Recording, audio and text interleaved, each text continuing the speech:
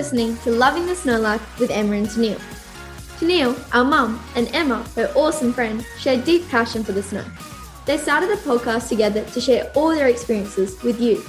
Between them, they have skied over 95 resorts, both held ski instructor qualifications, lived and worked in resorts, and still spend every hard-earned dollar skiing. They set their lives up around snow travel. Our houses are always Airbnb ready, and our ski bags are always packed, ready to go. We're certainly not complaining about this, are we? No way. And even better, we get to share all the experiences. Today we talk movies with George Carpenter, Jake Burton's son. Dear Rider is the name of the movie. It's the life story of Jake Burton. For those in the know, no explanation is needed, so sit back and enjoy. But for those who don't know, join us on an emotional chat that sparked many memories, highs and lows, as we learn about the Burton brand and some of their lifelong lessons in business, why family and the snowboarding community are everything, and why you should always follow your own path. Now, Emma and I are not snowboarders, but we certainly have become engaged by the Burton community. Team member, anyone? Come with us on the ride. What an absolute journey Jake took us on. From his lifestyle, he created a business that was born out of his passion. And then he brought snowboarding to the masses through the US Open and then revolutionizing the ski industry, which was amazing. I was there in the 90s when he did it. So we are super thrilled, George, that you are speaking with us today. Thank you so much. Of course. Yeah, stoked to be here. Yeah, so for me, I mean, when I was watching it, it was so amazing because I'm a skier. So it just helped me understand the snowboarder mind a lot more. I couldn't help draw a parallel between your dad and my husband. They're both called Jake. My husband is the kind of person, when we go to the snow, there are no days off. When we go to the beach, everyone's got to surf, and it can kind of be a bit exhausting, but it's really admirable for people who can just squeeze so much out of their day and their life. What was it like having a dad who's like this? Yeah, I think exhausting is a good word to use sometimes. No, I think growing up it was really exciting, and we got to see so much of the world and do all these things together, and just had friends all over the world. Growing up with our role models being like professional snowboarders were like our friends growing up. And I think my mom called him our cruise captain at one point in the film. And that's definitely how it felt. And, like being in Stockholm, it's like we've been here before with our family. And growing up, I think it felt pretty normal. But now looking back, it's like, holy shit, we got a lot. Oh, sorry for saying that. That's right. Love it. But we got a lot done, and we had a lot of fun together as a family. And, after kind of graduating high school, I moved away to Colorado and then to New York City. But my dad, whenever, we still did family trips together. It was always based around surfing or snowboarding together. And I just feel super fortunate that we were able to do those two things that have, that are now my favorite things to do. And snowboarding and surfing, or snowboarding especially, kind of gives you energy. So a lot of the travel and moving around can be tiring, but then when you go snowboarding, it just breathes life into you. It feels so good. Makes the whole thing worth it. Yeah, true. It seemed like your life was a little bit of a beer commercial. Everything was amazing and fantasy and everything that every kind of snowboarder, surfer wants in their life, or skier, someone that loves adventure, and your dad kind of was full of it. It really came through in the movie, like how passionate he was about life and about you guys, his family and his community.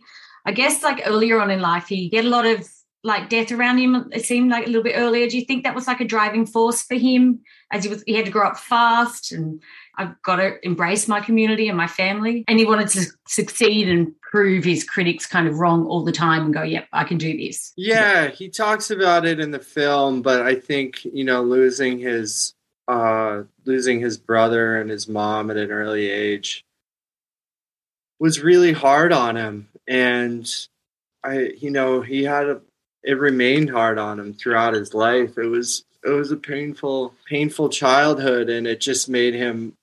He talks about it in the film, but he didn't really consider himself spiritual, but he wanted to get the most out of life. And, growing up, that was definitely around. But then after, getting cancer and then Miller Fisher, I think he could sense that it was happening to him. And that's really when he kicked it up a notch. And, I don't know how he did it. He was just a machine those last couple of years. Yeah. He didn't stop. And I think he maybe sensed that it was coming back and that maybe his time was limited and that he just had to squeeze every second out of every day.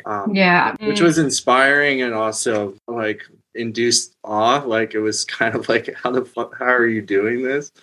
But it was, it was really cool those last couple of years. And that really brought us together close as a family. And we, we were all kind of living across the country, but we would spend a week, here and there together and just kind of go hard together as a family or just one-on-one with my dad, and it was super fun. Really fun. I just want to speak a little about the, I guess the Burton products. I'm so fascinated for the way he's come up with the idea in the beginning and just, 77 prototype and then finding the skateboard prototype was good because it was light and flexible. It was just incredible watching so much 2 steps forward, 1 step back. And for me, I've self-published 2 books, and I know I was with him every inch of the way in the movie, knowing how when you're flogging your own creativity, it is so demoralizing, and so I was just fascinated to watch this man who just somehow got up from his knees from flogging all these products and succeeded. Can you speak a little of that kind of tenacity in the business in the beginning, especially before it all took off? Yeah, I obviously wasn't around back then, but heard the stories. And I actually heard one very recently. I was hanging with some surfers, and he went and stayed with these surfers like Peter Mell, who's the WSL announcer.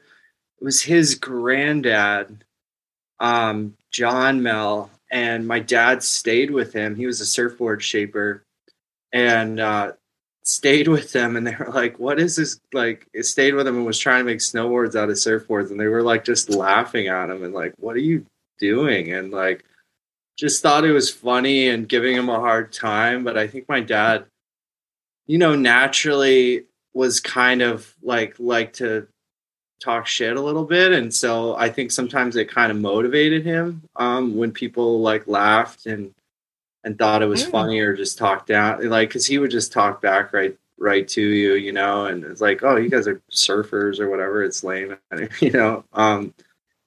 But, I think through that, he talks about just how lonely it was for a couple years. I think that, he missed that camaraderie and human interaction for a couple years. I can't imagine what that's like. And, it would have been nice if we had a little bit more time in the film to explore that, because, it was so hard to tell his life in an hour and a half. It truly was. I wanted more. I really wanted more. I was like, give me more. It's so interesting. The first cut was 4 hours, and it was man, we could do a 4-hour film of this. I don't know how you guys are going to turn it into an hour and a half, but I think it just speaks to my dad's character and his tenacity and his dedication. And, my favorite part of the film is when he said, my favorite quote from the film is once I started focusing all my time and my energy and my money and my love on making it a sport, that's when things turned around. At first he talked about it, he was like, it was almost a get rich quick scheme, but then he really fell in love with the idea of making it a sport, and he really fell in love with snowboarding before it even was snowboarding.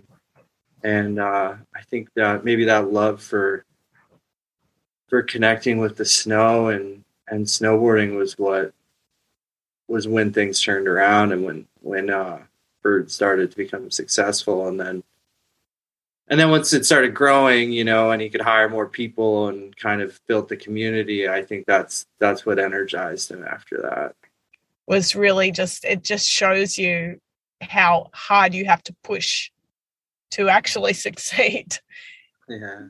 I love that your dad has got so much passion for it and the love of sport.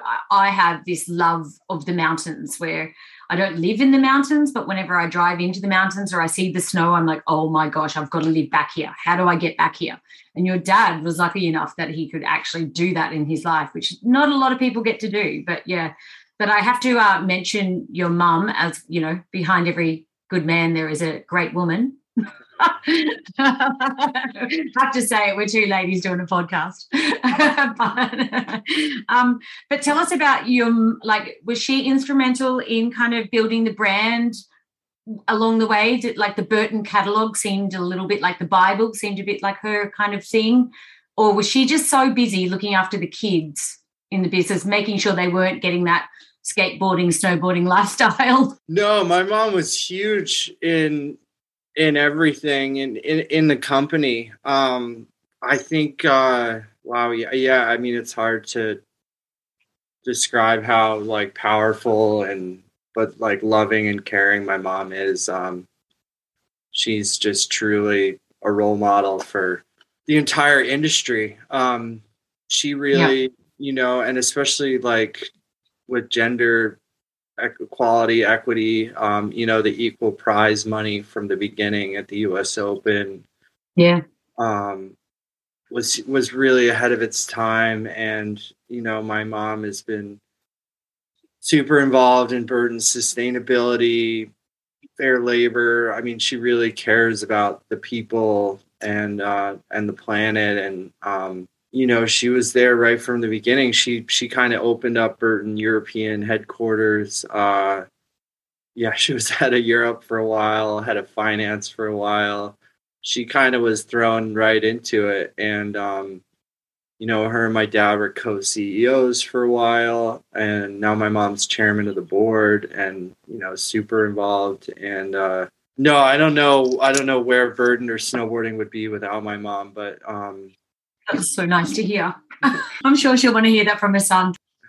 Or I would be, I think my dad had this kind of creative, go for broke attitude. And my mom was, kind of more of an intellectual and more kind of, maybe kept the whole thing together a little bit, really pushed for women's snowboarding in a way that, now when you look at our community, there are a lot of women there, and it's not like skateboarding or surfing that's super bro-y, heavy male dominated. It's a different vibe, and I think that's a lot of that has to do with my mom for sure. Incredible. Yeah. I just want to speak a little about your dad's end of his life stage. I mean, he was such an amazing fighter. I love the chair dancing. I just love that.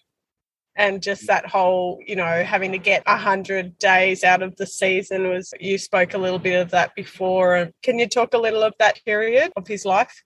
Yeah. I mean, honestly, to me, it just felt like a kind of a cruel, just a cruel joke or act of nature. I mean, he was sick, and then when he got cancer the first time, I was took a semester off college to travel South America, fortunately, so I could just kind of went back and started hanging with him and took care of him, and then he got better and was like, all right, you're good now, I'm gonna go kind of back to my life and you're good. And then he got Miller Fisher, which was just kind of the gnarliest thing I could ever imagine. I mean, he was paralyzed without, his brain was there, but his body, I mean, he couldn't open his eyes. He couldn't move for weeks and weeks. And that was really, really I didn't know such a thing existed. Either did I, actually, until I watched the movie. So it was a real eye-opener to understand and see what such a fighter he was. Yeah, and it was a long time. Like again, like an hour and a half is kind of hard to fit it all in, but it was a long time, and it took a long time for him to recover fully. And it was super just intense, and going to visit him on weekends and working all week. And I was working in New York City at the time. It just felt like why would this happen? And then for him to get cancer again, I don't know. For me, it was hard to, some people say everything happens for a reason, and I was just like, no, I don't know about that. Like, this doesn't happen. Well, it's just so wonderful that you're able to capture so much of his life on film, so everybody can really not only enjoy the film but appreciate the man behind the brand, and it helps to appreciate the brand, and I really think it's a film that would not only appeal to a skier, it's going to appeal to anyone who actually doesn't do snow sports, because how much tenacity you need to succeed in life. It's just such an inspiring movie in that way, whether it's snow sports or not. Yeah, I think the people around him that surrounded him in his finer hours as well, the Team Burton, he created this amazing team of people around him, which, and he really listened to his team riders, and they were all there, and he built the brand on snowboarding itself, didn't it, really? So the people that were riding his products would give him feedback, but then he loved them for giving the feedback, and he didn't seem to be a selfish man. He wanted information to build the snowboarding as a sport. Would you say that? Yeah, definitely. And I think that's kind of what sets us apart as a brand and as a sport and as a company to ride for. I mean, every pro snowboarder will deep down wants to ride for Burton, straight up. And and he listened to my mom, and he listened to he listened to everyone, but he was also he also made decisions, and not every decision was right, but he learned, and I think it's incredible, and that's something we still do as a brand. Is we've built in really good ways of communicating with our team riders on how to drive the product and the sport further. Did you guys as teenagers get to have impact on the brand? Did he listen to his kids? Well, they didn't make kids product until I was a kid. So I remember, the first kids graphics were there was another person working at Burton at the time who had two sons that were my age, and we got to pick which graphics we liked, and that ended up being the graphic. But then, we had these kind of pro rider team summits every year, and me and my brothers would go to those since we were teenagers. Did he ever want you guys to get into the 90s, like the professional big mountain riders, or do the US Open? Was that one of his goals? I think a lot of us who work in the snowboard industry all wanted to be pro snowboarders, but me included. But it's really scary. Like, I think to be a pro rider, there has to be something different about your brain to be able to step to that stuff all the time. You think you don't have to fear death is what I figure. These guys that are riding huge mountains and doing the half pipe. Yeah, exactly. And girls. Sorry, guys and girls. Exactly. We have to ask you, George, what is your favorite mountain to ride on? Wherever the snow's good. Yeah, great answer. We've never had that answer. Yeah, true. Well, yeah, that's right. That is true. If you had to choose one, if you had to commit to one. I think my home mountain, Stowe. That's kind of like Burton's home mountain, my home mountain, and I just love going there because I'm bound to run into a bunch of homies up there, and and I know that mountain like the back of my hand, so I'd say Stowe.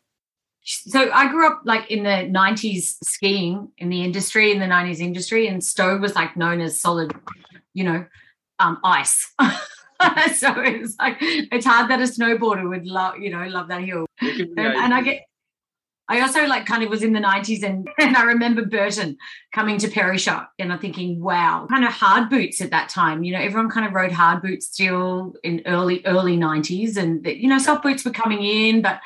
And I found it fascinating in the movie. I forgot that you actually had to get taught how to snowboard before you were allowed to free ride on the hill. I went, oh my gosh, I remember that happening. Yeah, so it was really interesting that your dad was at the forefront of making the ski industry think differently. Yeah, definitely. I mean, it's in France, you actually have to become a ski instructor before you can become a snowboard instructor, because of the FIS control over the sport. And so we're actually kind of still fighting that fight, believe it or not. Wow, I did not know that. Oh, yeah, because I mean, CSIA is who I kind of did all my work with in the Australian and Canadian, American and Australian, and they're so pro snowboarding, and it's such a I love that they do that, but I love free ride as well. They have half pipe now that they teach in lessons, and it's an integral part of a snow mountain now, really, which is like so good to see. Yeah, it's so fun. Like I'm still riding park at 32, and I mean, it's like skateboarding influence on snow, riding POW is kind of like surfing. It's, riding park's super fun and it's really good. All the mountains that build good parks have more snowboarders. It's just kind of a direct correlation. So it's super fun. We love it. Yeah. Yeah. I did work at Deer Valley, which is still no snowboarding. Ooh, why? Some of those mountains, it's in the will of the original owner or whatever. I know it's like that for Mad River Glen, like it's in his will, and he left it to grandkids or whatever. But it's kind of a binding legal document, so you can't really change it. Can you tell us a bit about the current Burton riders? Definitely, yeah. I mean, I think we have the best snowboard team on the planet. I would say, and we cover all aspects of snowboarding. We have our contest riders. I think Red Gerard, Mark McMorris are some of the Olympic hopefuls. Anna Gosser on the women's side for slopestyle, as well as kind of some up and coming and representing other country contest riders. Ayumu in the half pipes, definitely an Olympic. Probably going to win the gold medal in half pipe. And then we have, free riders, both men and women. We have people that work on film projects, people that are social media savvy. But to us, it's really important to have like a well-rounded team and also team riders that exhibit our values and do a lot for the community and for the sport, and like street riders too. There's some really interesting kind of like skateboarding influence, like riding in the streets. Zeb Powell is kind of one of my new favorite snowboarders right now. Is just super creative. Like you don't really know what he's going to do next, and he did really well the Knuckle Hawk, but also just watching his clips is super rad. And we have some Paralympic athletes on our team as well. Kiana Clay is a big one for us right now, and that's actually some really cool product development we're doing. Is how can we make our step-on technology usable for people with missing limbs or limbs that aren't fully functioning. And that's actually some really cool product innovation that's happening right now. And we partnered with Microsoft on that, and we have really cool 3D printing, rapid prototyping facility in Vermont where we're working on that stuff for the disabled athletes quite a bit. Yeah, that's awesome. What about your plus size products? Yeah. Definitely. I think fit in general is just something that we are constantly looking at. Because what a lot of times girls will gravitate towards the men's stuff, and I sometimes the prints on the girls' stuff more. And we definitely want to make everything possible for everyone. I'm not super involved on that stuff, but I'm sure we're pushing for that. Yeah, I definitely got that feel from the movie that Burton is community. Even though you're this massive worldwide brand, you still come back to community. You still kind of always listen to your riders.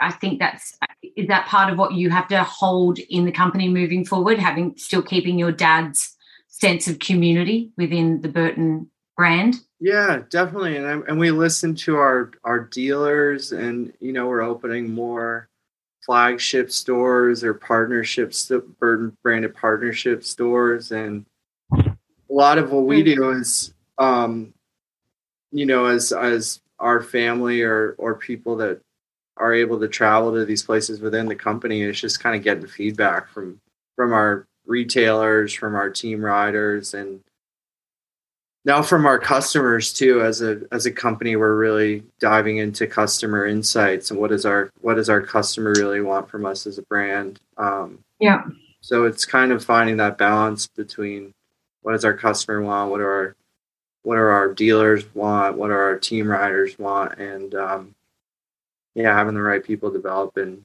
market the product. When I was watching the movie, I was thinking, okay, right, what's Burton taught me over the years? Like the movie talked about, I didn't like Sims at the time, and then also like why I was so sad when Craig Kelly died in 2003. It really touched me, the whole movie, and I didn't realize that story behind all of those. I'm glad your dad through this movie taught me about all of that. What do you think your dad taught you through this movie? What did you learn and what? I learned through this movie. I mean, I think I kind of knew all of it. I guess it's made me think that, Tennille and I, we're parents of kids of variety of ages, and we both have families where we're always on the move and we're, go. And I think sometimes you as kids, you can see just the, parents are cranky or they're this or they're that, but it's maybe, I don't know, you kind of see things differently through, it's like I guess it's their life sped up. Yeah. Well, I think what was really cool about my parents was that they never forced anything on us, they never really told us to do. I mean, they kind of expected us to get good grades and show up. And my dad's thing was like, never make excuses, we'd get in fights and be like, well, it was Taylor's, it was my brother's fault. He's like, dude, I don't want to hear it. Like, you guys are fighting. Like, it needs to stop. Like, no, I don't care about the backstory or, so that's something that really stuck with us. And, they just kind of encouraged us to follow our own path. And, I think from a little kid, I always said I wanted to work for Burton. And, my dad said, all right, like, if you want to do that, you have to get a college degree. You have to learn another language, and you have to get at least 2 years of experience in another company. So I did all those things, I think. Good rules.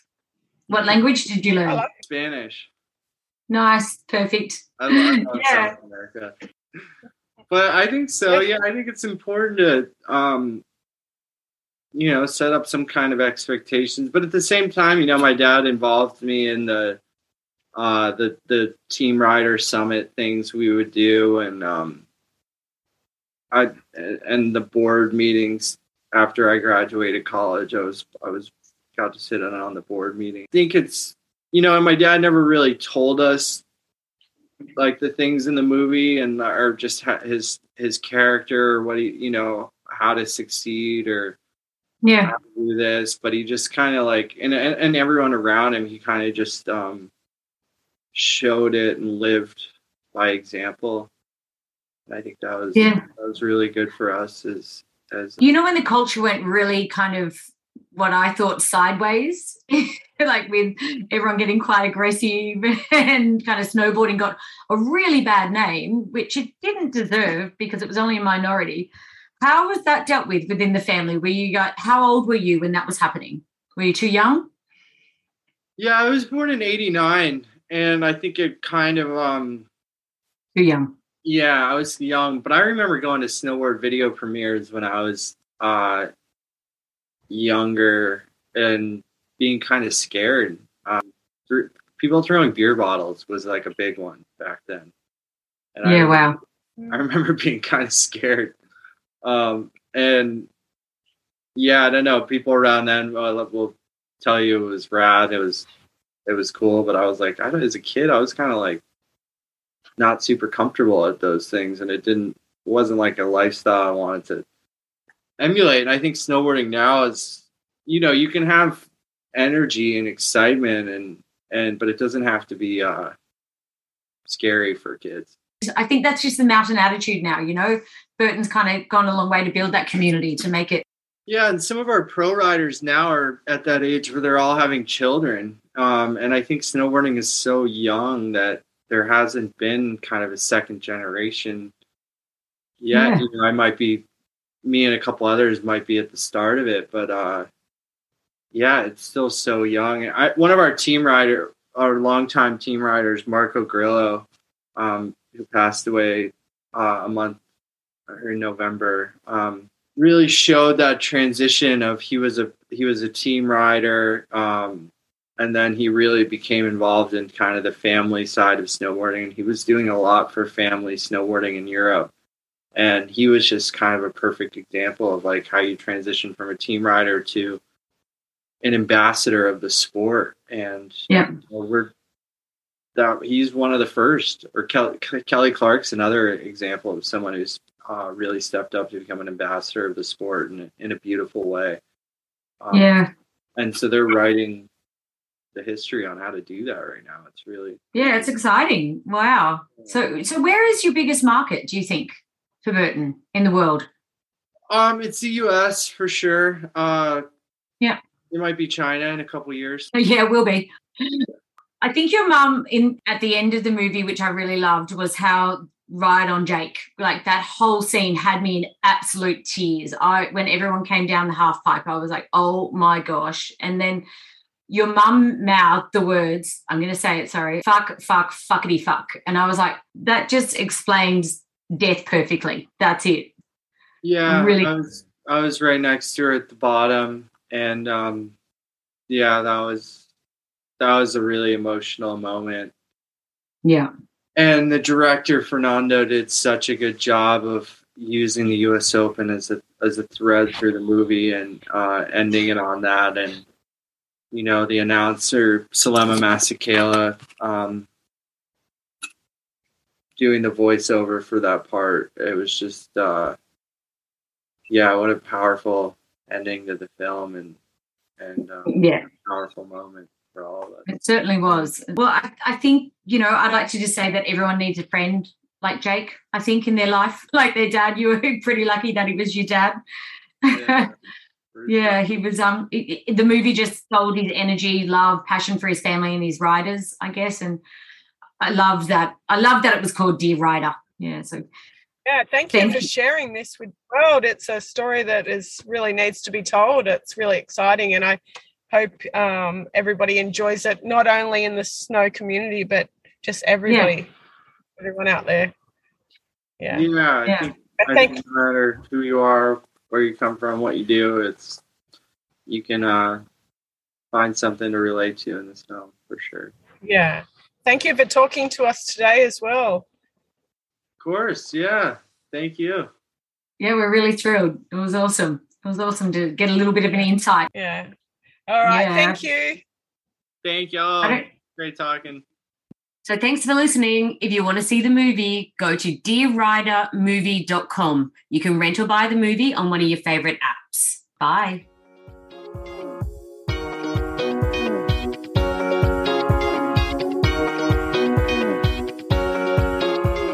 Thanks for listening to Loving the Snow Life with Emma and Tennille. If you've learnt a handy tip or two, then happy days. To catch all our episodes, subscribe on iTunes. It's free. Head over to www.lovingthesnowlife.com.au for more info and follow us on Instagram and Facebook at Loving the Snow Life. If you have any suggestions for topics or guests, then email us on our website. Thanks to everyone who leaves a review on iTunes or wherever you listen to podcasts. Feel free to share our episodes on your social media.